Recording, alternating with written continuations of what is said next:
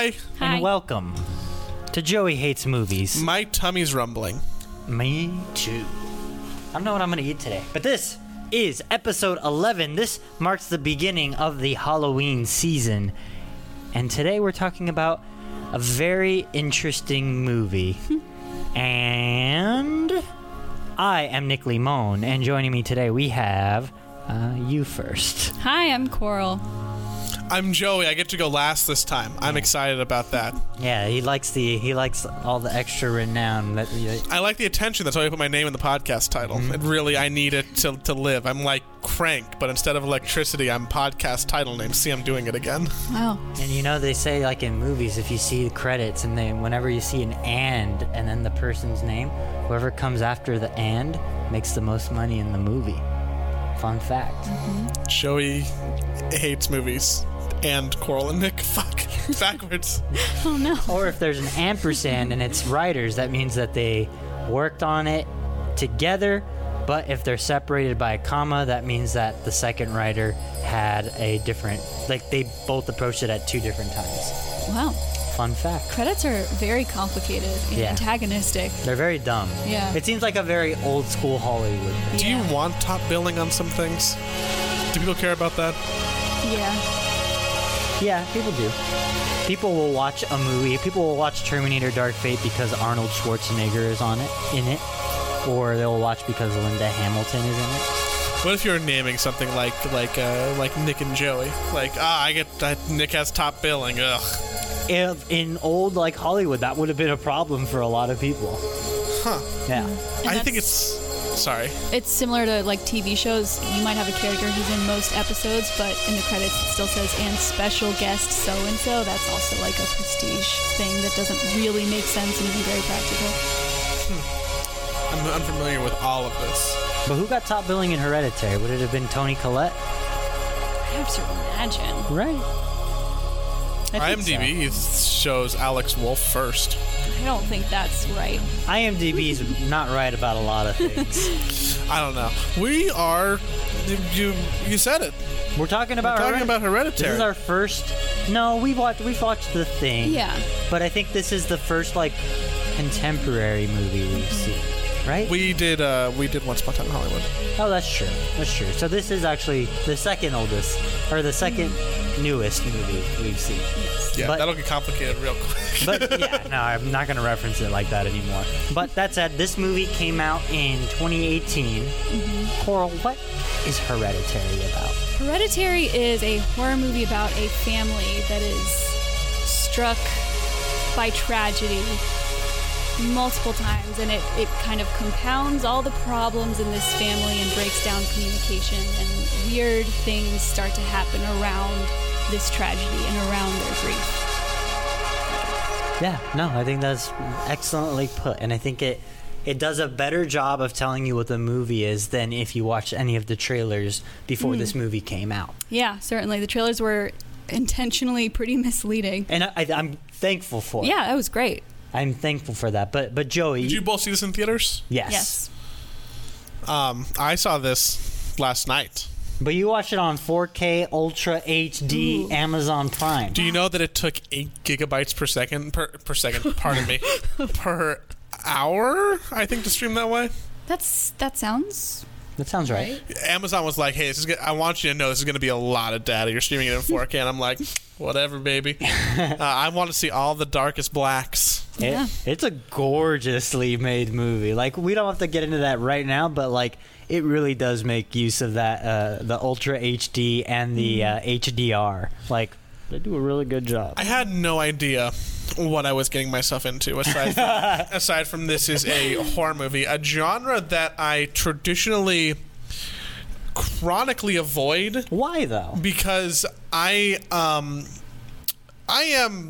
an anxious person by nature. I didn't know that. I didn't know that you didn't like horror movies because they're scary. Did you really know that? It's not.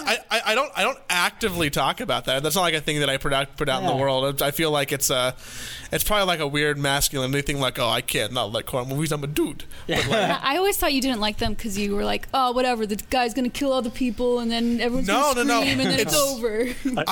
I'm so sorry, Joey. I really I really don't like anything that has jump scares. It makes me, because I know that they're eventually going to happen, and I'm so anxious for that particular thing that it's hard for me to focus on any piece of media. I don't like really playing horror games.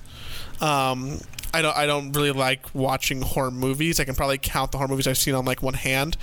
That being said, I have seen I mean, we watched The Thing. I didn't really have a problem with that.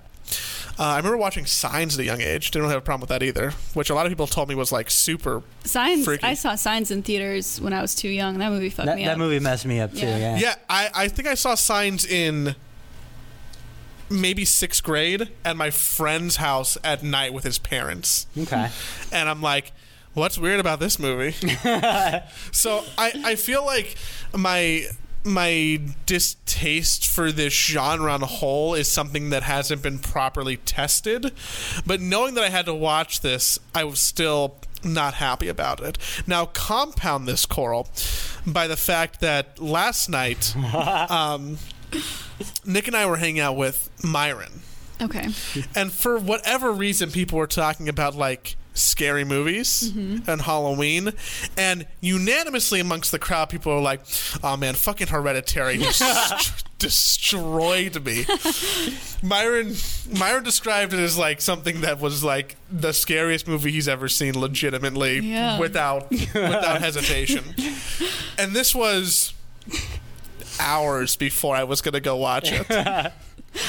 So I was not having a good time. Excited. I wasn't excited. I've been not excited to like watch The General because I'm like, well, time to watch like a silent film that's in black and white. But I was dreading watching Hereditary. Wow. If that's the headspace that you can just imagine I was in. Dread's a good feeling to start this movie with, I think. And you said that like you have a problem with things that build to a jump scare because you're anticipating it, so the dread is always building.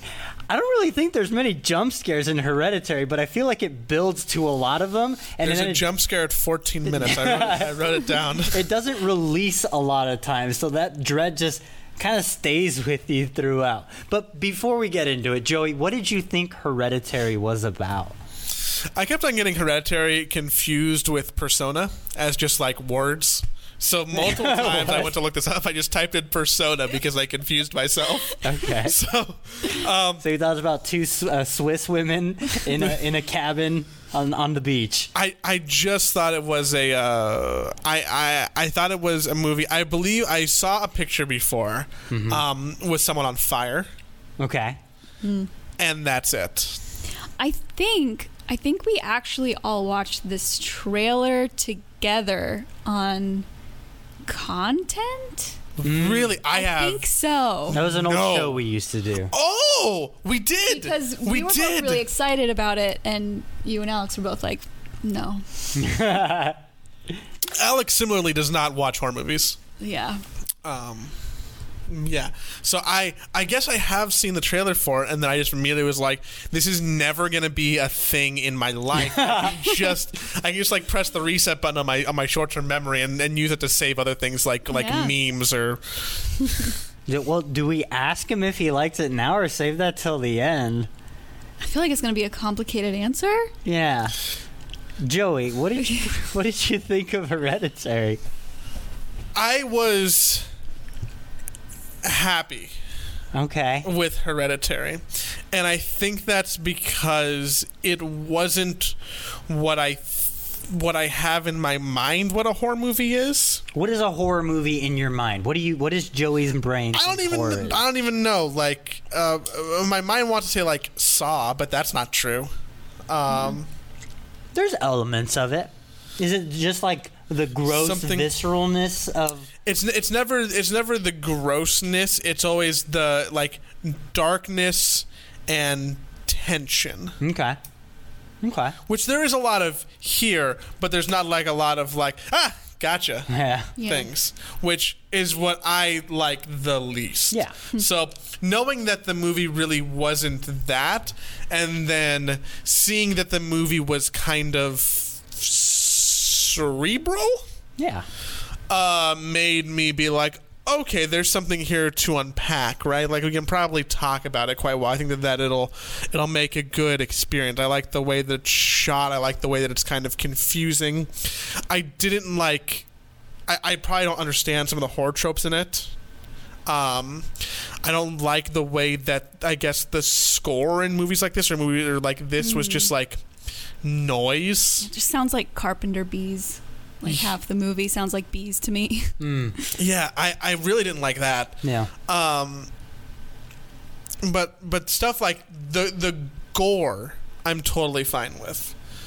So I think that it doesn't have that kind of visceral effect. It was really interesting to me to see the horror kind of go to a place that is like a family and trauma. Yeah. It feels very... what do we call this like little time period we're in? What, like prestige? Like in regards to the genre, or I guess in regards to like our worldview, it feels like it was written. It feels like it would go into that bucket of pieces of media that were written by someone who is like aware of mental illness and is okay talking about it. I don't know when we made that shift in like movies and TV and games and other stuff like that, but I feel like if we look back on this time period, sometime in the early 2010s, I'd say we started using mental health as like a focal point, and I feel like it almost falls into that bucket. Yeah.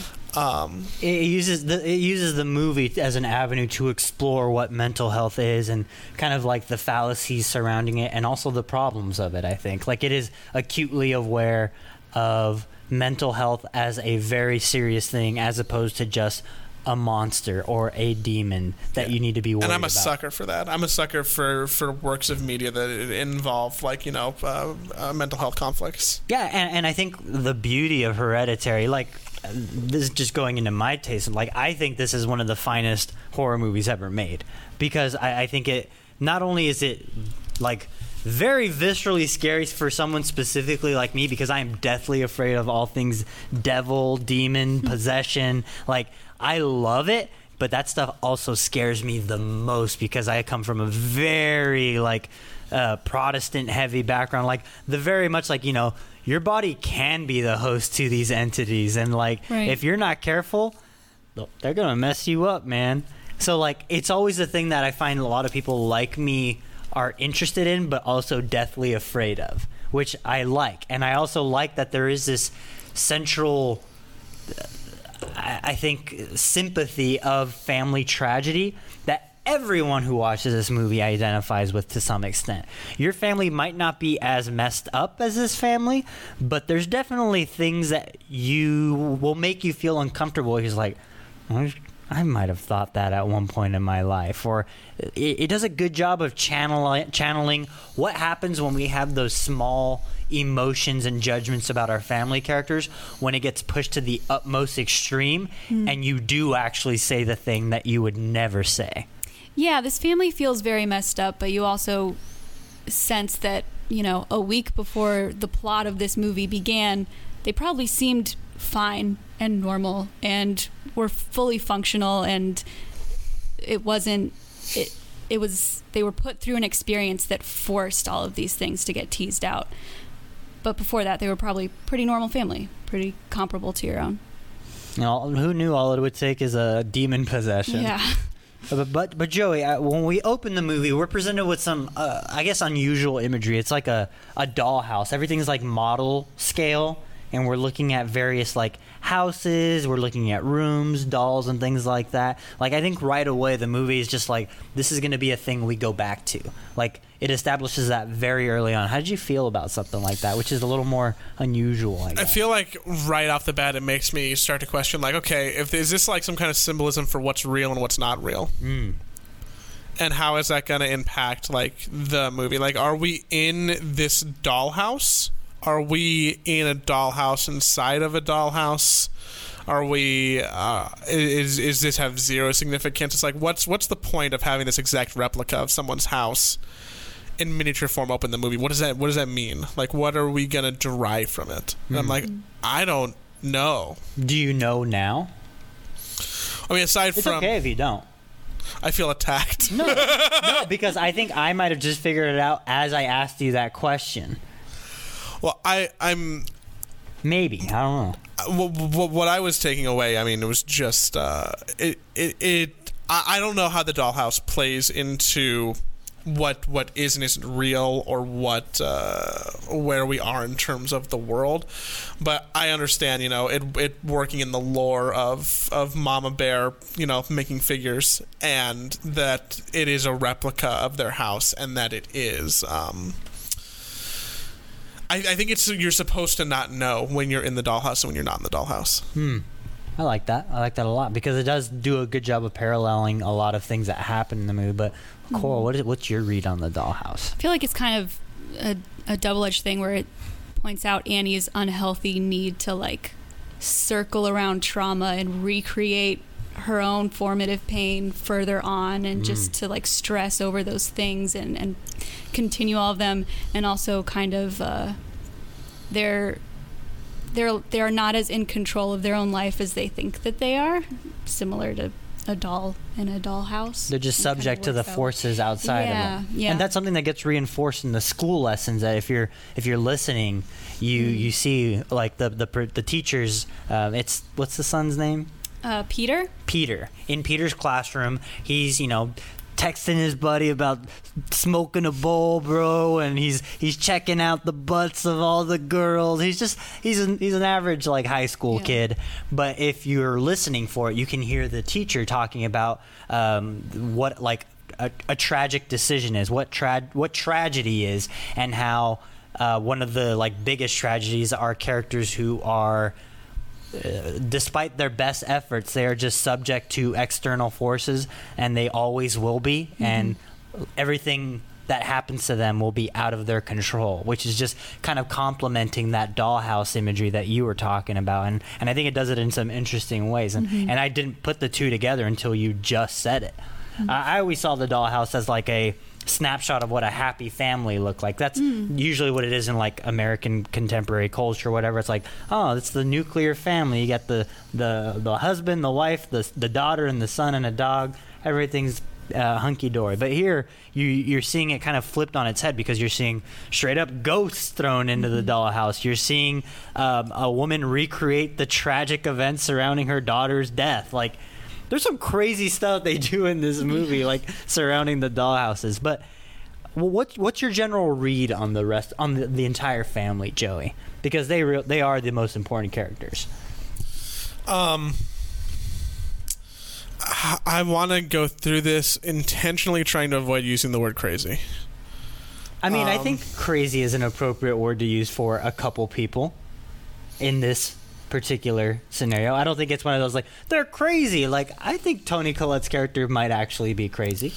I'm a big fan of Mom, because how she both seems like someone who really has her shit together, and is like a good mom who can provide emotional support to her children. And then she also seems like the worst mom. The absolute worst mom. Like, you couldn't put the EpiPen in your bag? Or you're going to just let your daughter go with your son to a high school party where there's definitely going to be alcohol that you've already assessed? I think he said it was a school barbecue function. But she definitely gives off the vibe that she knows what's actually happening, and she doesn't care. Yeah. Which is weird, because then she immediately follows up with, like, you need to take your sister. I'm like, Mom, it's like, Mom, you should know that maybe your sister, maybe your daughter and your son maybe aren't as close as you'd like them to be. Yeah. But maybe that's what she's trying to do. Maybe she is trying to get them. That'll be fixed by having him accompany her to a high school party. I mean, it fixed something. The daughter is, I mean, intentionally the character who you look at and you're like, okay, well, what's going to happen with this person, because they're just a little absurd. They're a little abnormal. Yeah. I haven't looked up pictures of what that actress actually looks like, but I love the way that they made her look so disheveled and unwell in the movie. Yeah, I think she actually was wearing like facial prosthetics too. If you would have paused it on your Amazon Prime Video player, you would have seen pictures of every person in a scene, and she's a very normal looking person. They definitely did work to her. Yeah. So, like, yeah. I mean, she has a big forehead, but like, Joey. Some people just have big foreheads and it's fine. I have a big forehead. I'm well aware. Am I haunted by a demon? You might be. You look like Walter White and El Camino before they shoot. That's our El Camino review, everybody. Solid 8 out of 10. Yeah, so...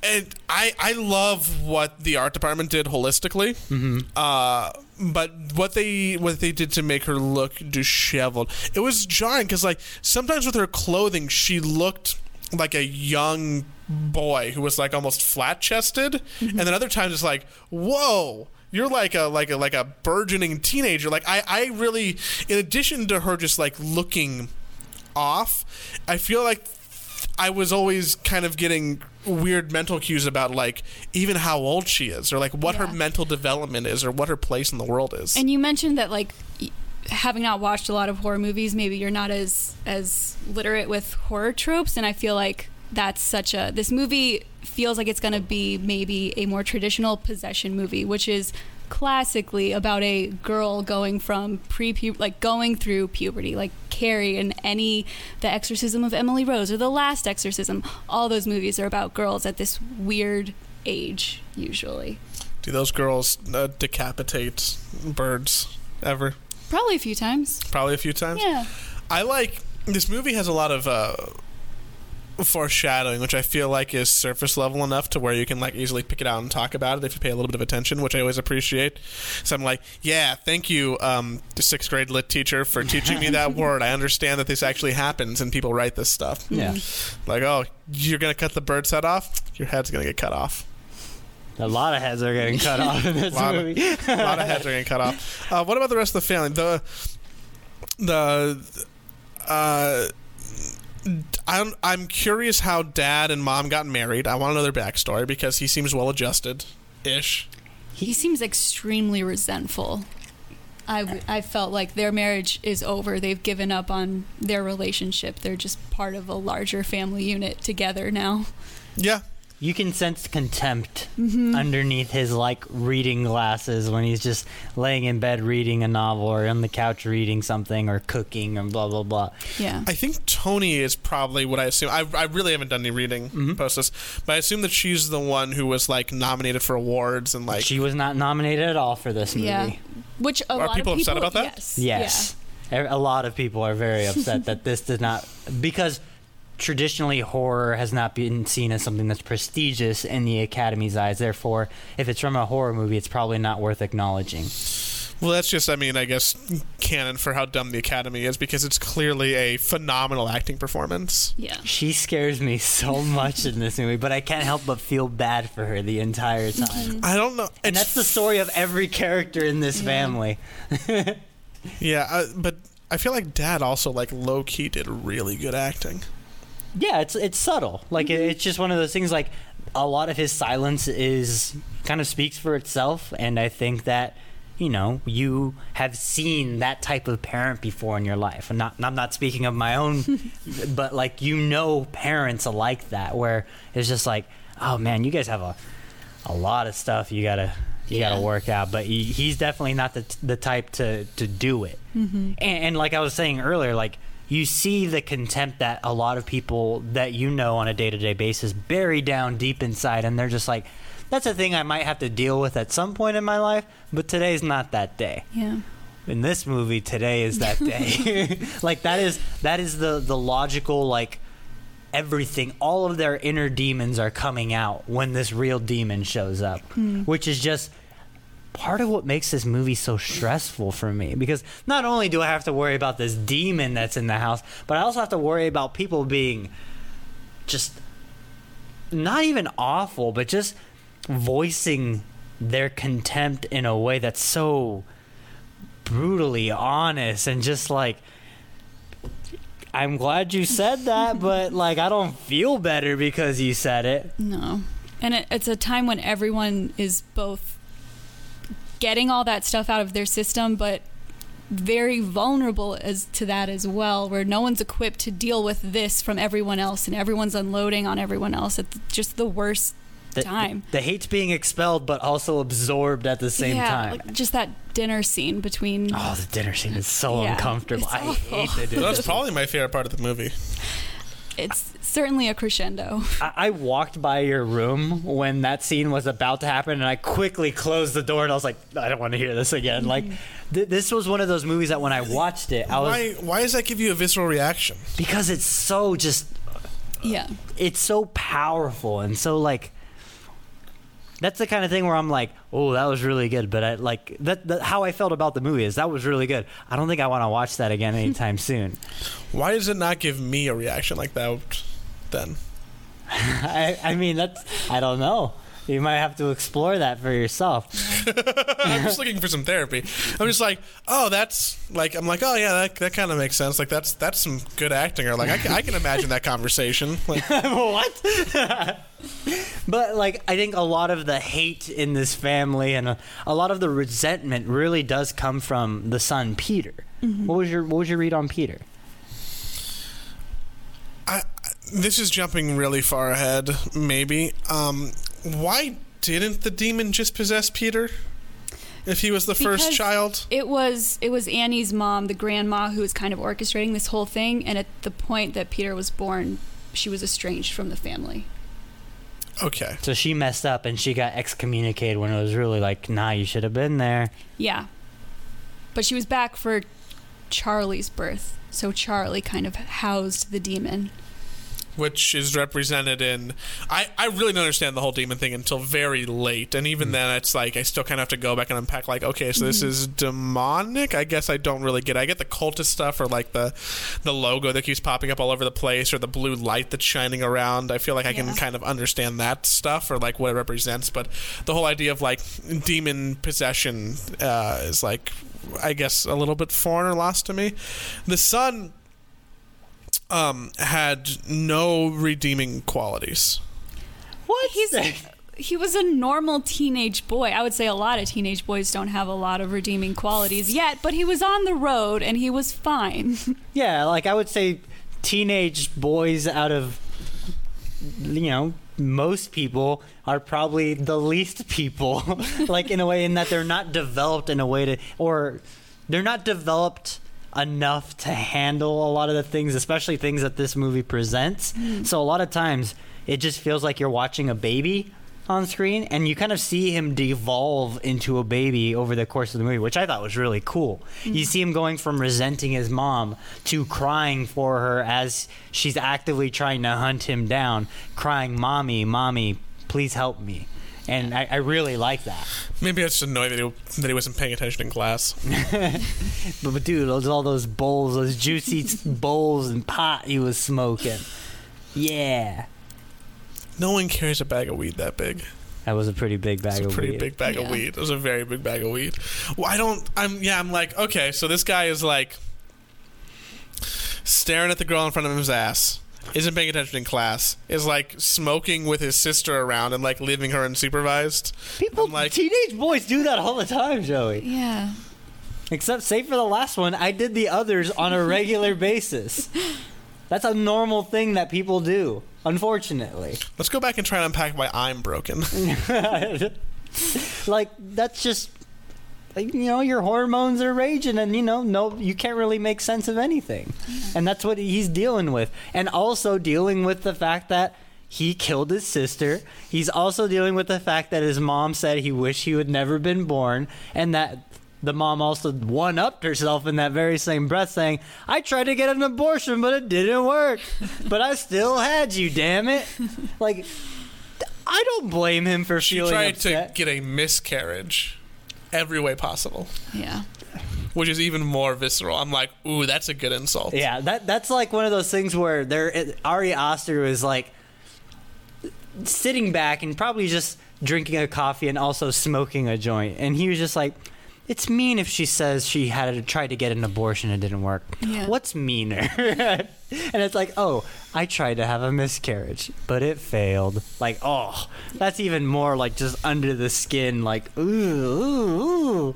When I saw it in theaters, the moment in the entire movie that got the biggest reaction was when she blurts out, "I never wanted to be your mother." I think everyone was expecting her to set him on fire or lunge at him, and that felt so much worse. And you heard everyone in the audience just gasp.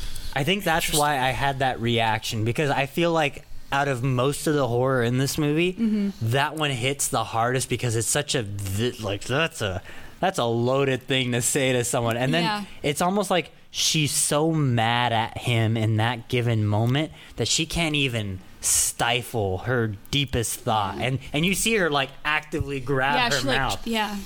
She like tries to repress it. I feel like I almost don't see that as horror. I just see that as like the most extreme drama.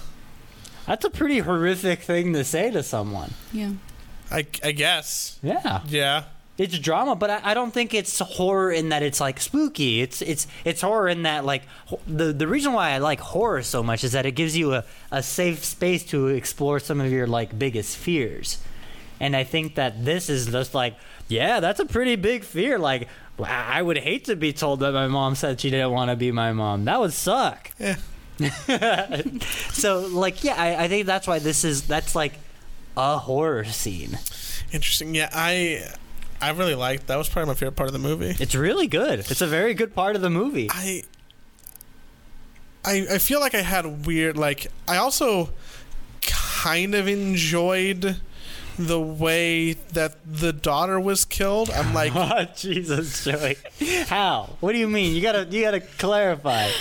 Well, just like I like that it was kind of almost like a bait and switch in the sense where I'm like, oh shit, he's gonna swerve and she's gonna like go out the window, and then he swerves back onto the road. And you're like, oh, she's still in the car, and then he swerves back out of the road. He's like, oh no, she's getting decapitated by a lamppost. That thunk is such a deep thunk. I want to know how they recorded it. I think that scene was the one that I dreaded watching the most when I wanted to rewatch, when I knew we were going to rewatch the movie, because as he's driving back in the car, I'm just in my bed pulling my blanket tight. I'm like, okay, maybe I just won't even look at it this time. Yeah. Like, it's shot so well because the filming of it really heightens what happens.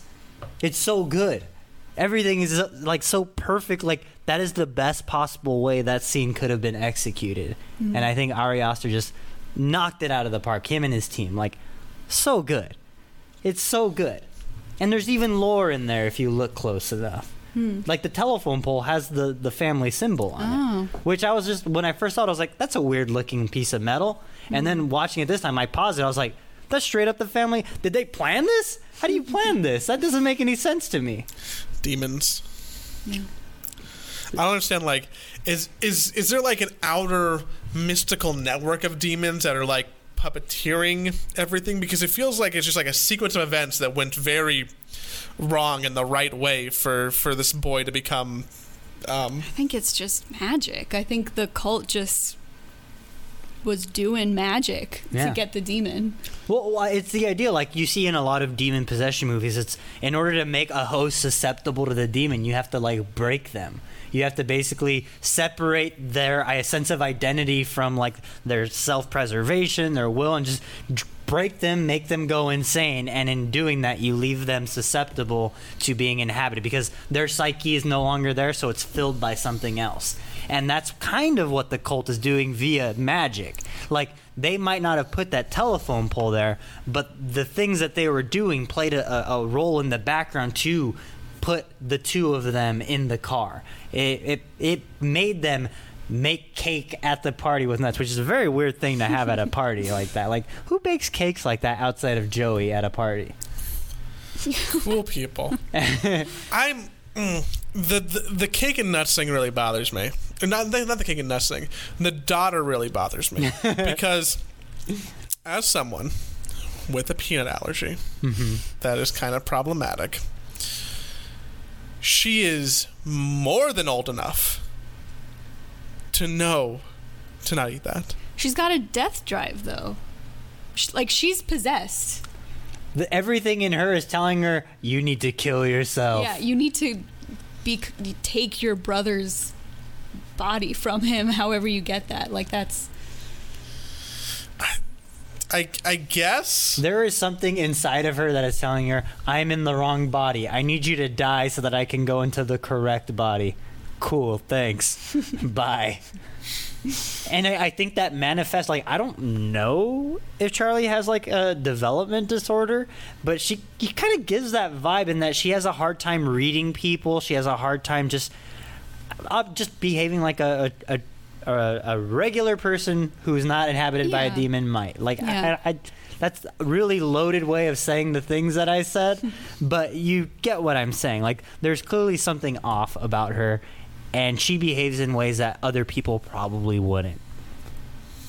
And yeah, she gets her head cut off, but it doesn't show it. And mom crying. It doesn't show it though, and that's what's good. It shows it at the right moment. Yeah. Because you just see the perspective of the son the entire time. Peter driving back, he knows what he did already. Oh, I love that shot right after he gets back in the car and it follows his eye line to the rear view mirror a little bit and then quickly back away. He's afraid. It's very good. He knows what he did, but he doesn't want the physical perception of, like, confirming it. Yeah. Because then that makes it real. I mean, everyone has done that. Everyone has dropped something and they don't want to look at it because they know it's already broken. And then it's just the long series of shots of him getting into bed, not sleeping, him listening as his parents wake up, his mom getting out, going to the car, and just probably one of the worst screams I've ever heard. It's such a powerful scream, and then you get the shot that it's been building to, and it's her decaying head on the highway with so many bugs on it. Ooh, so gross. How was mom not awake when they got back anyway? She was. She says, oh, they're back. She says that very distinctly when they walk through the door. Okay, they're back. She just doesn't greet them. Yeah. Crazy mom. I did it. My mom would have been like, why are you home so late? She would have been like at the front door. What's going It on? might not have been that late. Yeah, I mean, why are you home so they early? left the party early. Yeah, that's true. Oh, man. Hey, did you not really drink? Hey, how's your sister? Hey. Yeah. Hey, why didn't you travel with an EpiPen? Twice. Why did they not travel with an EpiPen twice? Right? Whatever. Possessed by demons, man. Yeah, so I mean, I guess then we start to see the Peter devolving, the family devolving even more so. Because it's like, oh, well, mom goes to meetings, dad hates being there. Peter has to deal with the very real grief of killing his sister. And his mom hating him for it. Yeah. And his dad not caring. His dad just gesturing vaguely and mentioning the SATs. Man. It was a real rough family life. But I think things really start to kick into high gear when what's Toni Collette's character's name again? Annie? When Annie goes to her meeting, her grief meetings, instead of going in after Charlie's death, she's greeted by someone who says they were there before, and they kind of become slow friends, and she realizes, oh, this is a friend in the loosest sense of the word, but they are going through something that they have gone through something that I am going through. Cool. I sympathize with that. And that is what the cult is trying to do. They are trying to get an in with Joanne just so Joanne could finally be like, I'm finally happy with my life. You can too. Here's how. And then things get crazy because that's when the seance happens and they start manipulating other forces to be like, see, you can have this closure too. All you have to do is light this candle and just read whatever's in this book. I don't know what it says. Just read it. It's probably fine. And honestly, I feel like there's two audiences that'll take something away from them. The one, they'll be like, she's dumb. Why would she read something like that? Those people have probably never seen a grieving mother before because a grieving person would probably do anything to get their child back of all things. Yeah. So, like, just to make them feel a little better about it, they'll probably do anything. So she does. And as soon as she does, she basically sends an open invite to have a demon inhabit that, not only the house, but I think her. That's kind of where she gets possessed, right? I couldn't tell if she's supposed to be possessed or just kind of driven mad from being near all of that stuff. I couldn't tell it was dreams or real ever. At a certain point, I'm like, what is actually happening in this canonical world, and what is like someone dreaming? Because that happens. So it's like, okay, like is this stuff real or is this not real? Or like what's going on? There becomes a point around there where I stop understanding fully like what is reality. And I think that's done on purpose to put you like in the mental state of not only Peter but also Annie. Like you feel like you are going crazy because you are seeing things that are not there. You are interpreting things in ways that are not meant to be interpreted, and it's all just very, very fun. Lots of cool imagery, lots of things being physically represented that were only talked about. There's a great story, Annie says, where she sleepwalks, and when her kids were very little, they woke up to her pouring paint thinner on them, holding a match, which is fucked up. Yeah. That's really good. That's a really good, like, oh man, I hope mom doesn't set me on fire while I'm asleep. That's crazy. And then you see something like that happen. And it's another one of those foreshadowing things. It's something that's being teased at later on.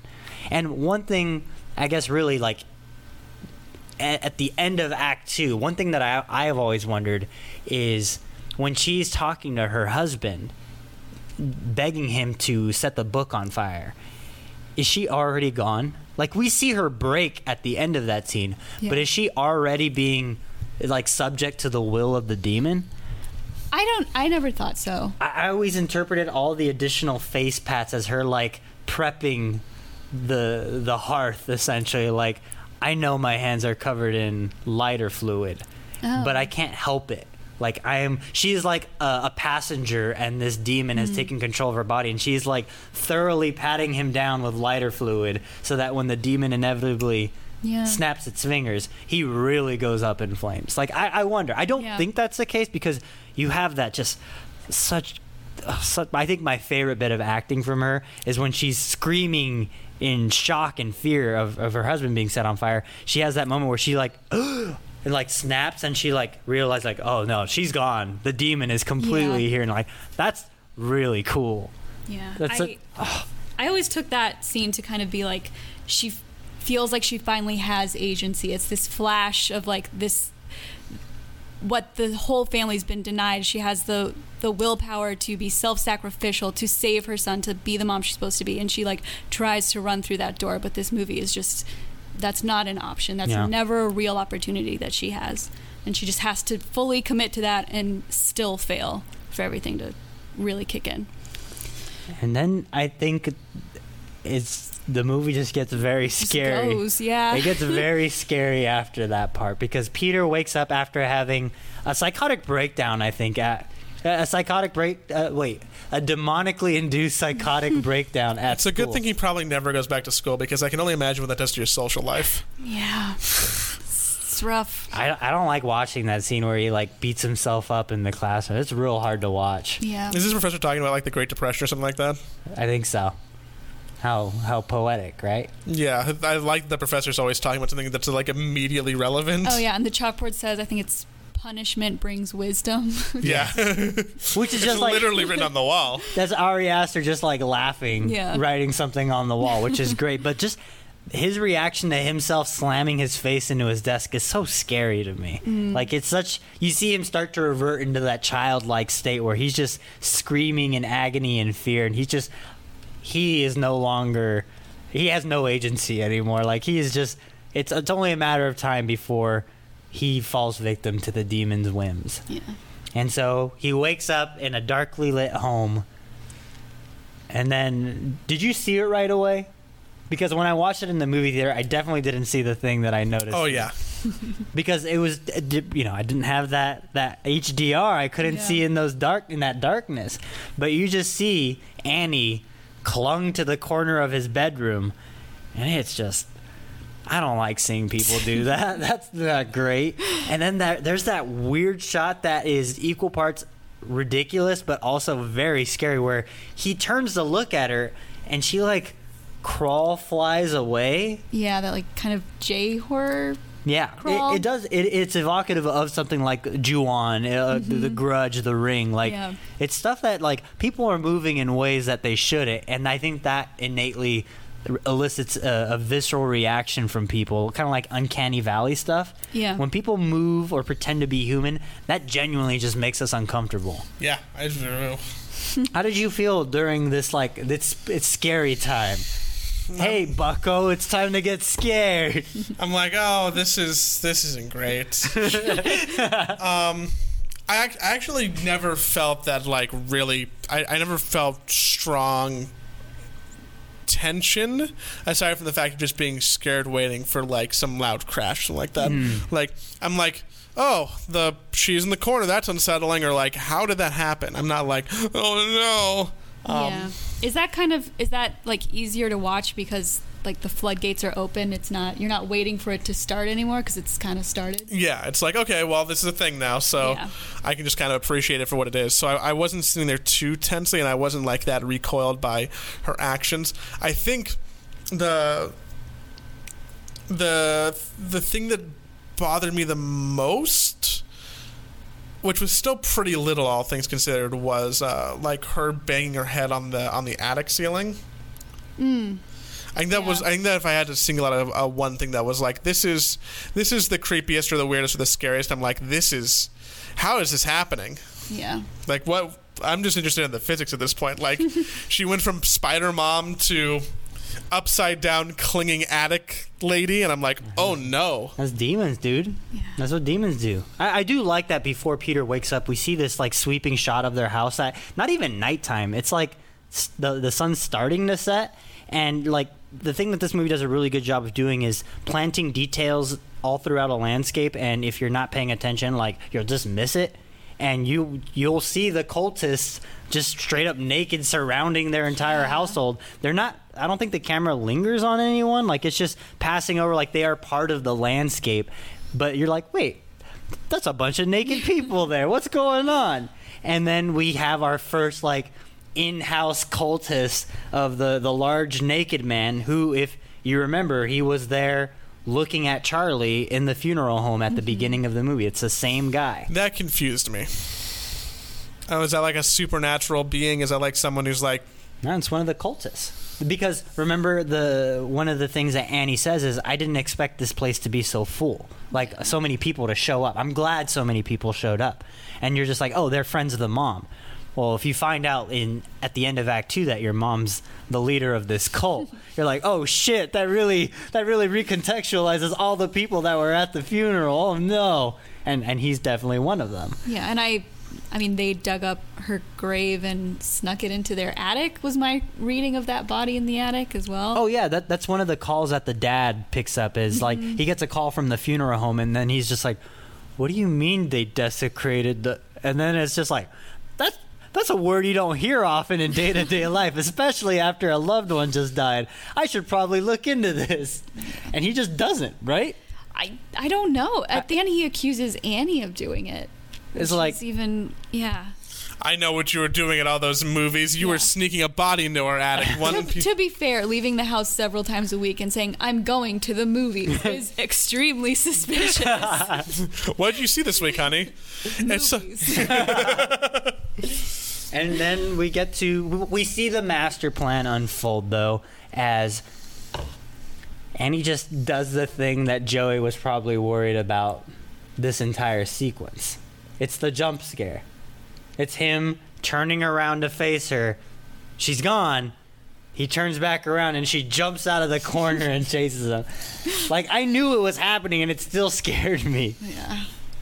How did you feel at that moment? I'm just like, my body is in a different place than it was a second ago. Like, that's. I don't like that. Nah, I don't like that. I feel anxious. Let's see what happens. Okay, attic. Oh no. Oh, he's gonna be at the flies. Oh, there's so many flies. And then you see the match. She's not trying to kill him there. She's trying to break him more and get him right where she wants him. It's like did they plan for him to jump out of the window? Like, I don't know. Yeah. Yeah. But they, like, at the point that he's in the attic crying for his mommy and she's banging her head against the ceiling, I would say it's safe to say he has been psychotically broken. He is no longer, his sense of identity is in splinters, and he just needs to get out of there, and then he jumps to his death. Yeah. And then once he does, we see that familiar light kind of land on his back, and then you see Paimon enter his body, and like the cult did it.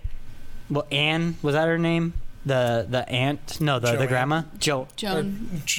What was the grandma's name? I don't remember the grandma's name. But she was like, her mission was a success. The cult won. They have successfully summoned this demon from the ether. Yeah. And it's just like, well, what happens now? And then you see formerly Peter look up and see the headless. Oh, I forgot to talk. I really don't like that. I hate that part. Where she's in the attic suddenly like shredding her own head Again, off. one of my favorite parts of the movie. Oh, I don't like to see like gore like that. Mm-hmm. And like this wasn't particularly gory, but I just don't like any of the sound design going on there. I don't like the imagery of it. It's very good. I wanted to watch it again to see how they did it logistically, because I think there's like a puppet body and there's like a second pair of hands behind like a fake wall. Probably. I truly but I'm like, I was immediately taken out of the scene when I was watching that, because I'm like, I want to know how they did that effect. So I just thought it looked really cool. It looked amazing, but it looked way too real to be like, I'm cool with this. I just don't like the sound she's making. I don't like the blood squirting out, and then I don't like her getting faster and faster as she gets closer to the bed. Like, it's like starts off slow, but she really gains some momentum, and just you gotta get between those vertebrae. The sawing sound is just awful. Oh, it's the worst. And then she's so successful. Oh my gosh. But then you see this really creepy, eerie shot of the headless body of his mom fly up into the treehouse where Charlie spent most of her time. And that shot really bothers me. Like, it's scary. The weird floating. Yeah, like it's just like, because it doesn't look particularly like it's fake, obviously, but it doesn't look like CG or something. It's just like there's something. It just looks wrong. It just looks like that's not what should happen in that space physically. Yeah, it's like, and it's going in a tree house, like a place that I was like, that's a safe spot, you know? Like, I've been trained like that's where kids are safe. Yeah. They're definitely not safe here. When you go up, the cultists are in there. It's a very big tree house, and they're all worshiping Paimon. They did it. The mission's success, and the final shot is a dollhouse perspective of this entire cult worshiping the new member of the family. End scene. Then they play the song that they play in the Toy Story 4 trailer. Joey, what did you think of the ending? I didn't know, like, it was hard for me to figure out what was really like being accomplished, because I'm like, okay, so he was possessed, so that means that he was possessed and everyone had a bad time, and now a lot of other people are going to have bad times, I guess. The end. I feel like I was looking at it too much in like where does this where does this paint by numbers story go, where really it almost feels like most other things I would watch would like go a step further, but like I feel like it's just like, okay, well, he got possessed, that's it. But even then, it took some reflection to kind of think about like what was really happening, what were they worshiping, who were those other people, who are the two headless people, like what's pardon me, what's really like going on. I'm like, I really had to stop and think, and when the credits started rolling, I'm being like, okay, how to unpack? Wait, did you just like look up demon stuff in my house that I share with you? Did you spend a night researching demons and like, oh, what's up with this ritual? What are they trying to do? No. Oh, that seems pretty easy. I could do that. Like, I wasn't doing that, but good to know that if I don't want to scare, I can just drop pentagrams all over the place. It begins. There's sounds happening over in the. Yeah, I did all that research at work. Did you? Yeah. Well, what did you learn? Well, Payman's an actual. He's a very real demon. Yeah, real demon. One of the, not an Ari Aster created demon. much older person. It's real to me, damn it. He's like one of the kings of hell, and he was in the lesser key of King Solomon, which is like probably the most notable grimoire, like demonology book, and he's pretty well known. He's like the only demon you need to make an offering for. Everyone else you can just kind of call on and they'll show up. He's also the only one with gender ambiguity, and the seal you see throughout the movie is the actual seal of Paimon. Oh, so they just did some real demon shit in here. Yeah, and he is said to arrive with like cacophonous music and just like crashing loud sounds, which matches, I think, the whole soundtrack of this movie, especially at the end. That's cool. I did not know that. That's really good. Yeah. I like that quite a bit. And it's also just very scary sound, so it works on multiple levels. So Payman's like, he's like a level 3 demon. He's not like any old like, oh yeah, we'll just invite, like he's like serious. He's like, oh, you know your stuff if you bring Payman out there. But I think, like, going back to Joey, like, I would be interested to see like, well, what happens afterwards? But I also realize, like, the movie ends as soon as Peter gets possessed, because like it's not a story about what the cult plans to do. It is a story about the family, right? And so once the family's done, once the family's gone, like the movie's over. And so I'm trying to think like what it means for Peter, and I think if nothing else, it means like, sadly, it feels like Peter finally has a family that he belongs in. Yeah. He has a purpose. He has a purpose. He knows what he's going to do with his life. Yeah. Because, like, that was one of the things that he was looking at on his computer outside of looking at porn. Yeah. And also, like, the girl he stares at, his Facebook page. Like, yeah. His sense of purpose is being a demon. Like, that sucks, man. When being a demon is better than your normal family life, you probably have a pretty fucked up family, which I really like.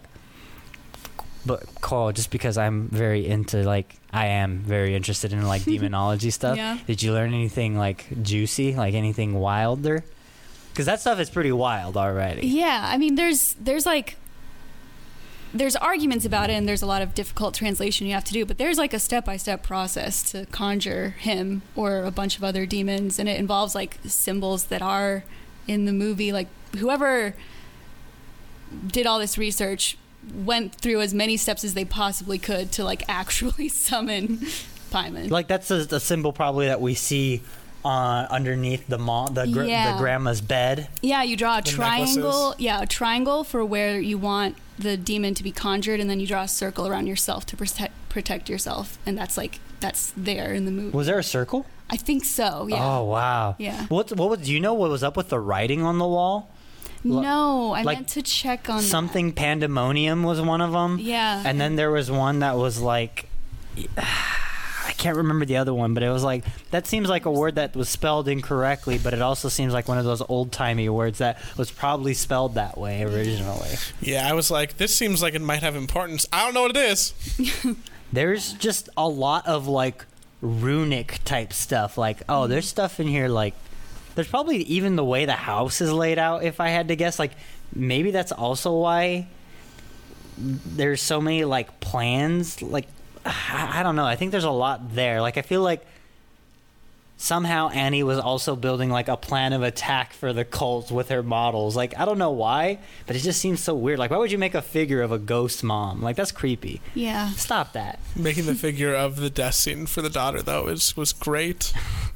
This movie's kind of funny. Like, there's... Yeah. Yeah. That scene was funny. Yeah, her like, what? It's a neutral view. Yeah, it's such I think Ari Aster likes doing stuff like that. Like, he definitely, like, you know, like, paying his wisdom or whatever. Like, stuff like that where he's like, this is fucked up, but it's also kind of funny if we do this. And when I saw Midsummer, I walked away feeling like it had more humor in it than this movie, but I feel like it's actually pretty consistent, just the way he writes. He has a movies. brand. Yeah. For sure. Yeah. And there's a lot of very, like, real, like, it's inspired by real things, like a lot of his stuff. So, like, man, it's pretty interesting. Yeah. Do you feel like this movie is nihilistic? Because that's something I've been thinking about, because I generally don't love movies that are so oppressively bleak and nihilistic. But I do really like this movie, and for whatever reason, that bent of it doesn't bother me the way it does similar kind of oppressively sad horror movies do. I think maybe you can like see hope in Annie and like maybe like a will for actual like betterment of her children, which makes it feel like the characters aren't nihilistic, even though the world might be. So maybe if you're like looking at it through the characters, it's not. I think this is a textbook example of like one of my favorite people in the world is the Flannery O'Connor's Strong Medicine, where it's just like, this is, I think, presenting a universal truth in a way that might not be easy to watch or even easy to walk away from. But I think it's something that it is allowing you a safe environment to experience something that is like, I'd say, a top tier trauma in a controlled, safe environment, so that you can almost understand what was went through and why. And in doing so, you don't have to go through something similar yourself. It's catharsis via strong medicine versus like it's something that no one should have to go through, nor is it normal for people to, but it is heightened for the purpose of like, oh, this is the logical like insanity that follows such a terrible thing that could happen to a family. Yeah. Like, I think in a really honestly, this is one of those movies that I think is a good textbook example of the importance of storytelling for audiences that are generally aren't interested in things that are rated R.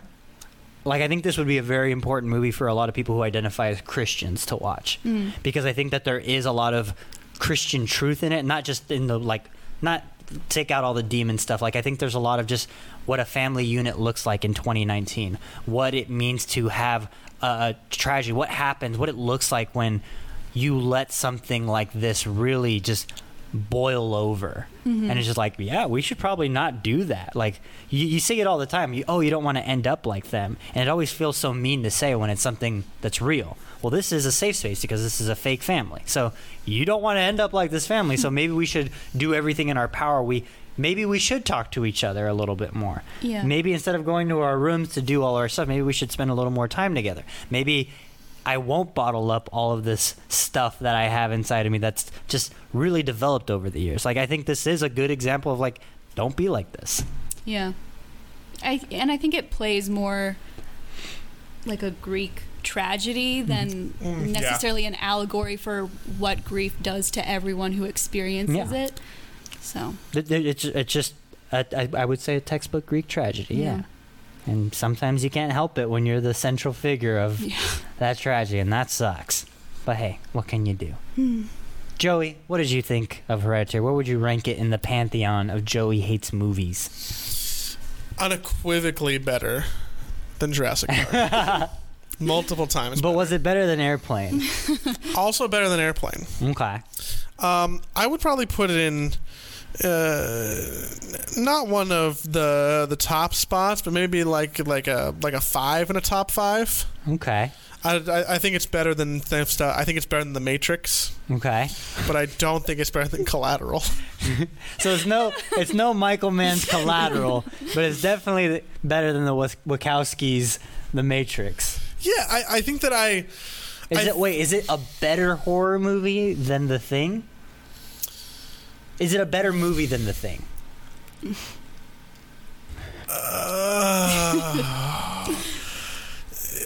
I guess it depends on how you would like. If you just want a yes or no, that feels harder than if you would grade it on criteria. I think so, but that's a very tepid I think so. Okay. So it's like a fluid. I'd say it sounds like it's number 3 for you. something like that. I think you should have to make a list Yeah. before next recording. Okay. You have to look at all the movies we released and just list them all out. Yeah. I'll do that. I'll give you an updated list. I have all the movies. Take out Evangelion, and then we'll just I'll make a list, and I think that it'll make sense, and then it'll be easier to rank stuff. Because I also forget about things like, man, the Green Book sure is forgettable. Wait, did you like Green Book more than Jurassic Park? Yeah. You're racist then. I don't think Cole's ever called me an ist before. Wow. But that about does it for this episode of Joey Hates Movies. But Coral, before we go, what is the next movie? Okay. We haven't watched a movie by a female director, I don't think. So I wanted to do that. And as a sad white girl always running from suburban angst, I have to go with Sofia Coppola. So I think we're going to watch The Virgin Suicides. I'm so excited. I have not watched The Virgin Suicides, but it's always been one of those. I'm going to watch that one day. Yeah. Is that a movie about virgins who kill themselves? Yeah. I figured it out. Isn't it based on a novel? Yeah. Yeah. That's exciting. I'm excited to do something different. I'll come prepared with a list. I liked Hereditary. Maybe my takeaway from this should actually be that I shouldn't be so tepid to watch horror movies. It's prestige horror season, baby. It's never been a better time to watch horror movies, and good horror movies. Maybe. I think that next time someone wants me to watch a horror movie with them, which doesn't really happen, but I might feel less viscerally appalled to it because of this experience. I'm glad. That's the goal of this podcast, Joey. I thought it was to make fun of me. No. Oh, that's nice. So Thanks, everybody. Yeah, thank you very much. And if you like this, consider backing us over on patreon.com/cybergarbage. There you will get, if you're listening to this like a freeloader on Apple Podcasts or Spotify or wherever you like to listen to podcasts, you can actually get the audio and video version of this podcast so you can see our pretty little mugs a week before it actually goes to the public feeds. So you get early access, and if there's ever any call to actions, if you have any comments, questions, concerns, leave them in and we'll read them out loud. You can also vote on movies. Yeah, and also we do a similar podcast that's about video games. It's called Garbage Game Club. If you like video games and you like us doing like a book club style talking about them, you'll probably like that. But that does it. Consider us backing us there. Goodbye. Bye. Watch Virgin Suicides.